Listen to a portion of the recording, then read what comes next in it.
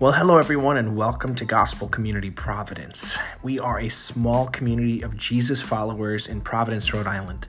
Our goal in life is to be the family of God, redeemed and transformed by Jesus, living out God's mission in our culture.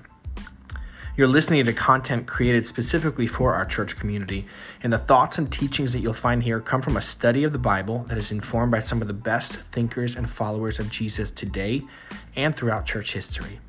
Just a heads up, you may hear a variety of voices and distractions and noises in the background. This is because we are a church of families with real lives full of children, noise, and interruptions. We celebrate these noises, however, because they remind us that real life is not a perfectly curated moment, but is full of opportunities to worship Jesus through the messy, unflattering, and mundane. In addition to this, you may hear the voices and comments of various audience members throughout the teaching. While this often causes our time to go a little long, it also deepens and enriches our time together as we discuss what we are learning and reflect on how to live it out. So bear with us. We are not professionals, but we are imperfect people who love and serve a perfect God. Let's go. Now concerning food offered to idols, we know that all of us possess knowledge. This knowledge puffs up, but love builds up. If anyone imagines that he knows something, he does not yet know as he ought to know. But if anyone loves God, he is known by God. Therefore, as to the eating of food offered to idols, we know that an idol has no real existence, and that there is no God but one. For although there may be so-called gods in heaven or on earth, as indeed there are many gods and many lords, yet for us there is one God, the Father, from whom are all things and for whom we exist, and one Lord Jesus Christ, through whom all things and through whom we exist. However, not all possess this knowledge, but some, through former association with idols, eat food as really offered to an idol, and their conscience being weak is defiled. Food will not commend us to God. We are no worse off if we do not eat, and no better off if we do. But take care that this right of yours does not somehow become a stumbling block to the weak. For if anyone sees you who have knowledge eating in an idol's temple, will he not be encouraged if his conscience is weak to eat food offered to idols? And so by your knowledge this weak person is destroyed, the brother for whom Christ died. Thus, sinning against your brothers and wounding their conscience when it is weak, you sin against Christ. Therefore, if food makes my brother stumble, I will never eat meat, lest I make my brother stumble.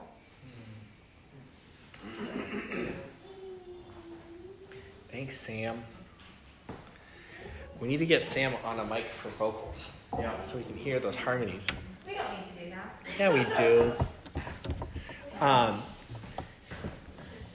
Is it okay if I sit down with you guys?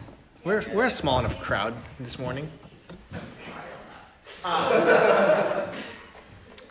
Okay, so obviously that wasn't Luke.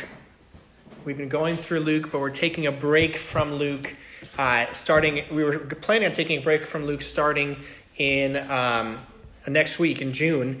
But as we were spending some time praying this week over our church, praying over some of the stuff going on in our country, praying over COVID stuff, we knew we needed to spend some time talking about 1 Corinthians chapter 8.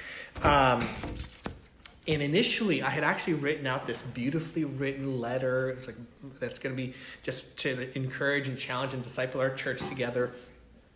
And after I wrote it, we were talking about it and realized this needs to be a Sunday morning. We need to dedicate some time on Sunday to talking about this issue. It is abundantly clear, without a lot of effort, it's abundantly clear for us to see that we live in a very polarizing and divisive culture, right? That's like we just assume that that's a thing, right? In our culture, people are generally very polarized and very divisive, right? You don't have to look far to see that. And it's not enough for us to just agree to disagree. We tend to vehemently disagree with someone. We vilify and villainize the opposite opinion, the opposite perspective, right? Lots of V's there. Voraciously vilify and villain. Yeah, I'm just done.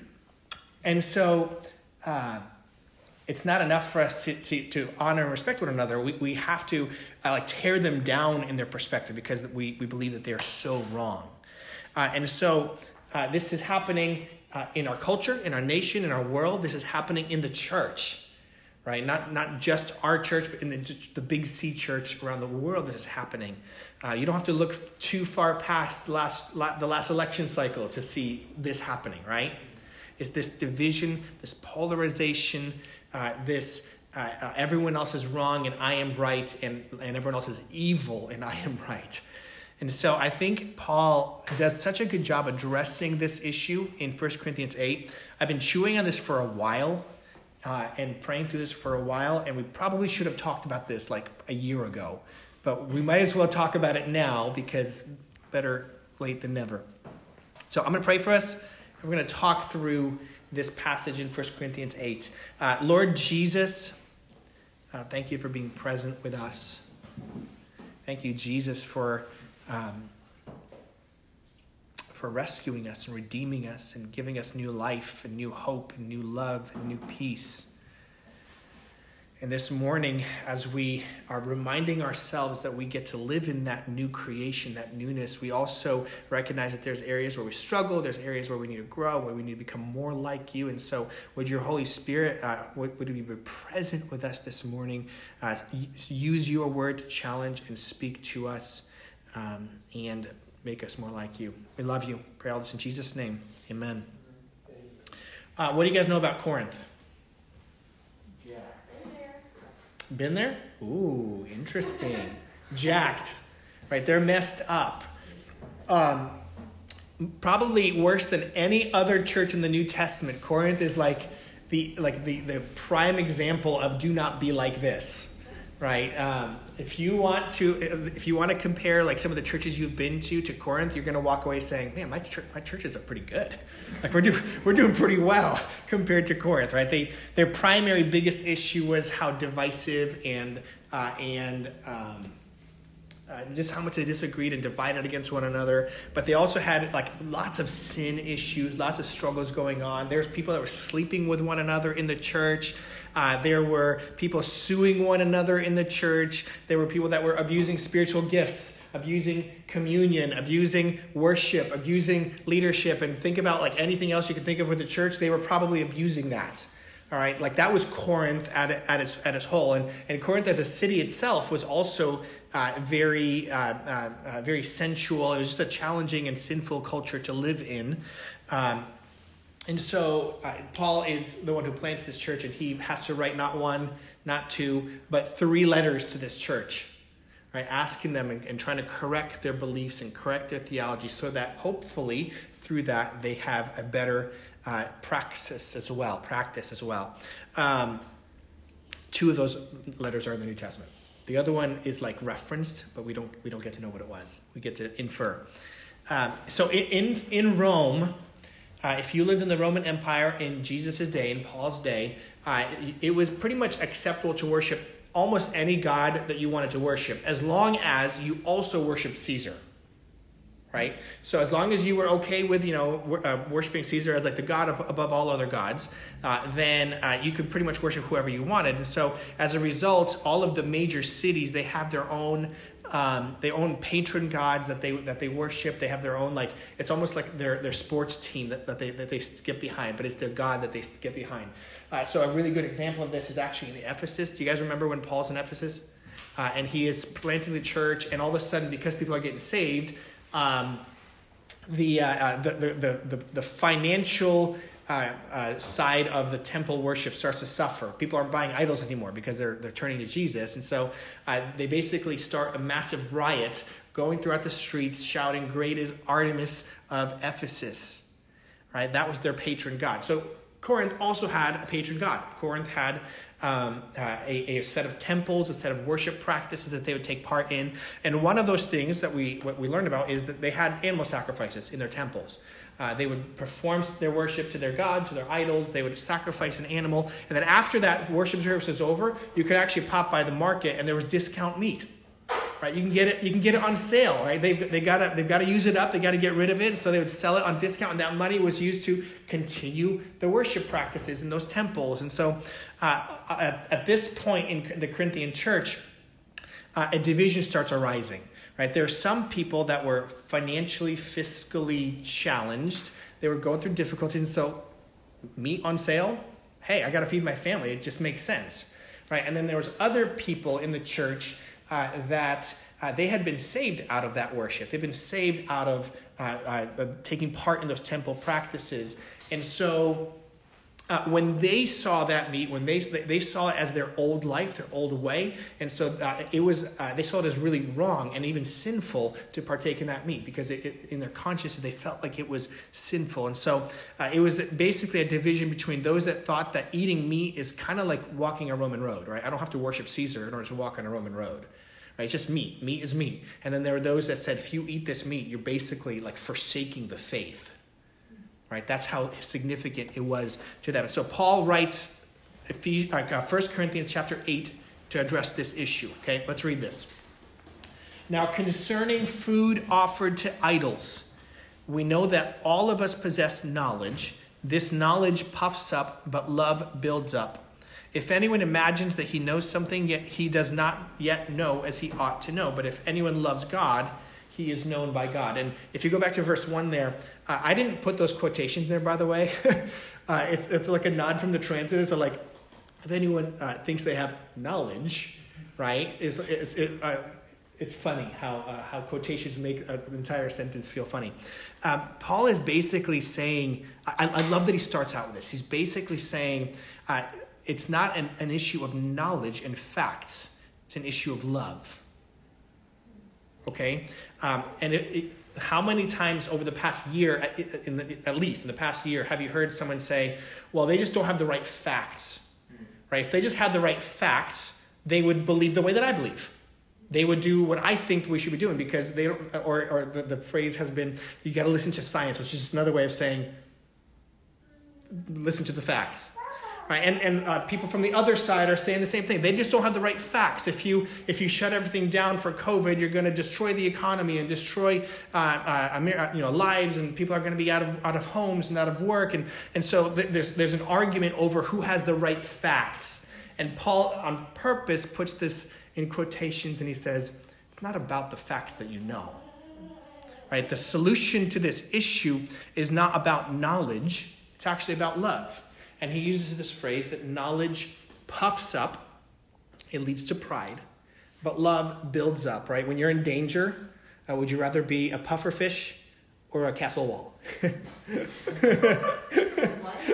A puffer fish or a castle wall, right? When you're in danger...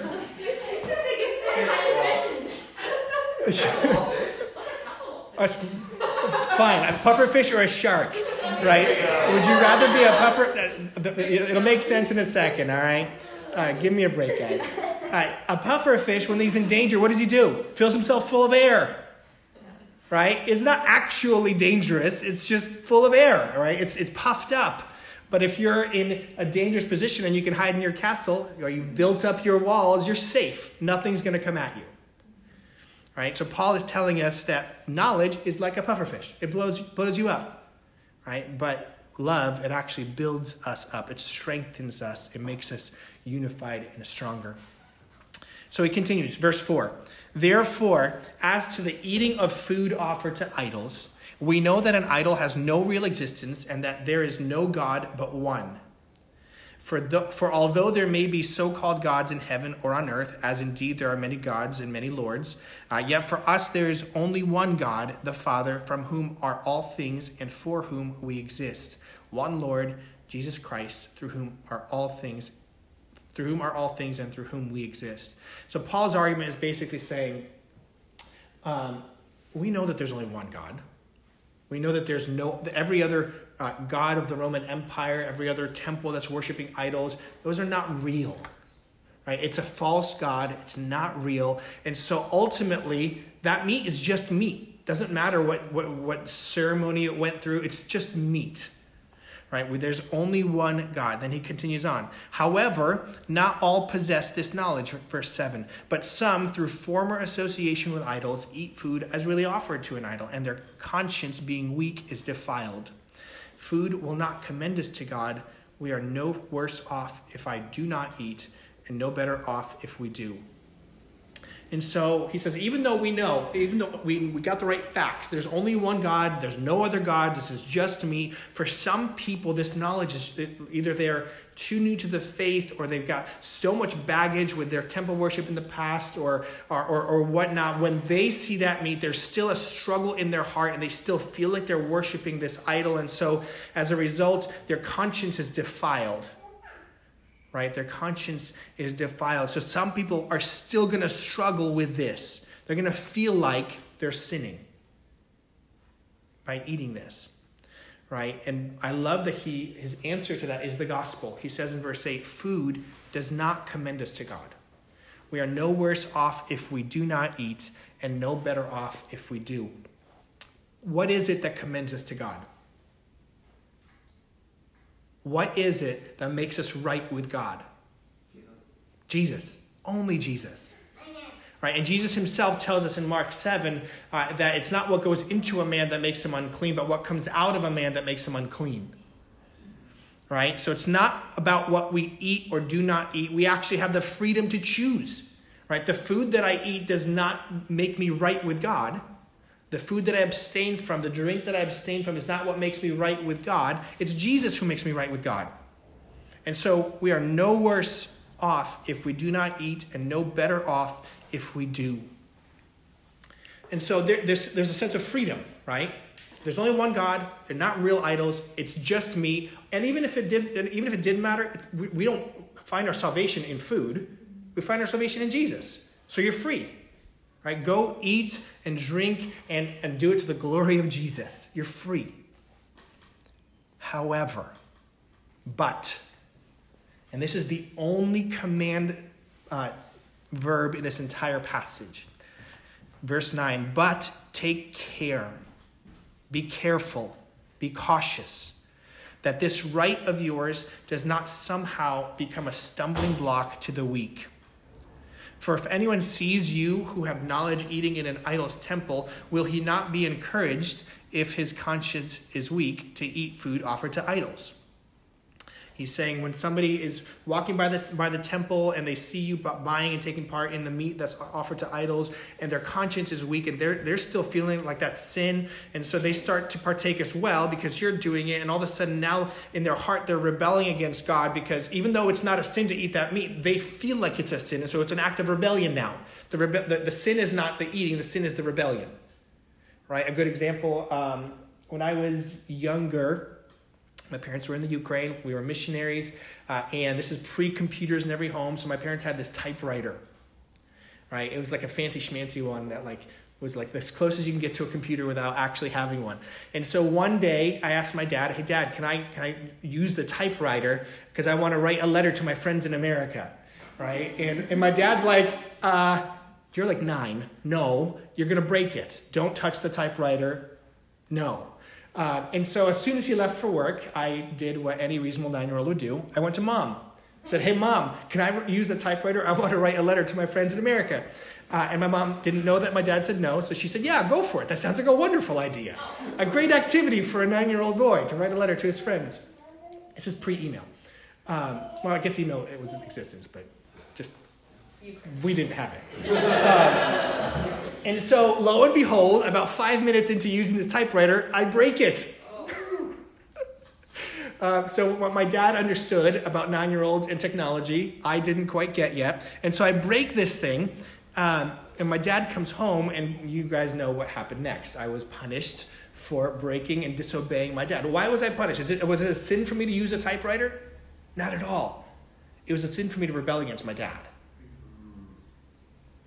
Right? It was a sin for me to go against his command, against his word to me. And so in much the same way, these Christians who felt like this was a sin, and when they partook in it, they were actually rebelling against God, and it became a sin for them. And so in verse 11, he says, "And so by your knowledge, this weak person is destroyed, the brother for whom Christ died." Oof. Even though I have freedom, even though I have the facts on my side, all of a sudden now I have taken part in destroying and leading someone into sin for whom Jesus died. And in verse 12 he says, thus sinning against your brothers and wounding their conscience when it is weak, you sin against Christ. So all of a sudden now I am in sin as well. Not only did I leave a brother or sister into sin, but now I am also in sin because I'm guilty of destroying my brother and sinning against Christ. All right, so that's why Paul tells us, be careful, right? Be cautious. And he then does something that is absolutely radical. Something that shows once and for all that he is a follower of Jesus and the Holy Spirit has transformed his heart and he is a new man, right? Because the people are writing to him because they want him to pick a side. Paul, which one of us is right? Which one of us is wrong? Right? Is it just meat, or am I forsaking the faith and worshiping idols? Like which one of us needs to bend to the other? Paul is saying, and he says in verse 13, he doesn't actually pick any side. He says in verse 13, therefore, if food makes my brother stumble, I will never eat meat, lest I make my brother stumble. Can you imagine asking someone why they're a vegetarian and they give you that line? I have a friend who's really struggling with the fact that I eat meat, and so I just decided to not eat meat for his sake, just to bless him, to be a good friend, to love him well. I decided to go vegetarian, right? That is a little bit radical in some ways, right? That's a big life decision to make just out of love for your brother, and this is the way of Jesus. This is the way of love. Right? It is self-sacrificing. It is others first. It is out of a desire to build up, not puff up. All right, so in our culture that is so divisive and so polarized, right, the way of Jesus seeks to give up my freedoms for the sake of the other. So early on in the pandemic, right, when we would wear masks, it was for the sake of those who are vulnerable. Even if I feel like I'm invincible, right? Even if I feel like, man, that's not going to do anything to me. Even if I believe that my facts are right and someone else's facts are wrong, I wear a mask not because it's politically correct, not because I have to, but because it is loving to those who are around me. And even today, we have this weird, this is actually what spurred all of this on, was this conversation about, there's some people that are vaccinated, they're allowed to go unmasked now in certain places, and then there's others of us who are unvaccinated who it's still recommended to stay vaccinated, right? I mean, to stay masked. And so it creates this weird little dichotomy where anyone who is in a public space like our church gathering, if they're wearing a mask, it almost it shines a spotlight on this person has not been vaccinated, right? And it has this tendency to shame and to isolate and to bring a spotlight to someone that doesn't. They might have a very legitimate reason why they haven't gotten vaccinated, right? And so it's an unnecessary way to just point someone out. And so what we're seeing in Paul's teaching here is this principle of the weaker brother. Right? There is a weaker brother among us, and out of love for the weaker brother, even though I have the facts, right? I believe that I have the facts. Out of love for my weaker brother, I'm going to set aside my freedoms, set aside my preferences, set aside my agenda, and I'm going to love my brother instead. And so the moment that I sense in my heart that I'm trying to get an upper hand over someone so that I can get an outcome that serves me, I've already lost. Right? If I start to try to build up my argument, build up my army so that I can get the outcome that I want, I've already lost. Right? It's not about having the right knowledge. It's about showing love. All right? It's not about convincing each other to believe the same things. It's about finding the best way to love one another. And it's ironic to me that sometimes today it's not quite clear who the weaker brother is. Right? For all I know, I'm the weaker brother. For all I know, I'm the weaker brother.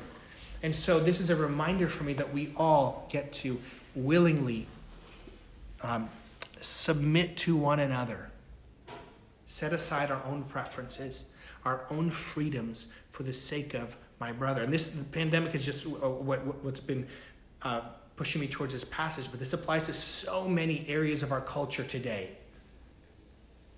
Right? So many areas of our culture where we need to do a heart check. Why is it that I want somebody to do what I believe that they need to be doing? Right? Is it because I have a certain freedom or a certain knowledge? And is this an opportunity for me to actually humble myself and love others better? And so as we were writing this and thinking about this in terms of masks, we made the decision, let's just all keep our masks on for now. Obviously, I'm not wearing a mask at this very moment. Let's all keep our masks on for now, at least for a couple more weeks. Even though that there are some of us that are technically allowed to go maskless, for the sake of those that are being requested to still keep their masks on, we're just gonna love them. Right? I have the freedom to go without a mask, but I'm going to love them anyway. I'm going to put a mask on, so that I can build up my brother, so I can build up the church and not tear it down. And that is, I think, the principle of the weaker brother applied to this situation. So as we kind of move forward into the next couple of weeks, next couple of months, we're going to get a little bit more clarity, hopefully from our state, from our government, about what regulations are. And Lord willing, we're going to go all maskless or all free to worship how we want to worship in the coming season. But for now, I think it is the most loving thing to do to just continue to wear our masks together. What other areas in your life do you need to be the brother who says, I'm going to set aside my freedoms? What other areas of your life are you going to be the sister that says, I'm going to submit to you even though I know that that's not a big deal? I'm going to choose to love you anyway, and I'm going to limit my own freedoms, limit my own preferences for the sake of you. All right, that is the way of Jesus. Let me pray for us. Father, our flesh tends to push us towards self-interest, towards doing what benefits me. It does that to me, Jesus. My flesh pulls me towards self-interest. And I need to be reminded time and time again that the way of Jesus is the way of sacrifice. It's the way of surrendering freedoms. Not because I have to, but because I get to. Because I know that ultimately that is how I love my brother and my sister. Would you make us a church that is humble and submits to one another, that humbly puts the needs of others before our own, that recognizes that while we have certain freedoms, we need to take care. We need to be careful not to lead a brother into sin. We love you, Jesus. We pray all of this in your name. Amen.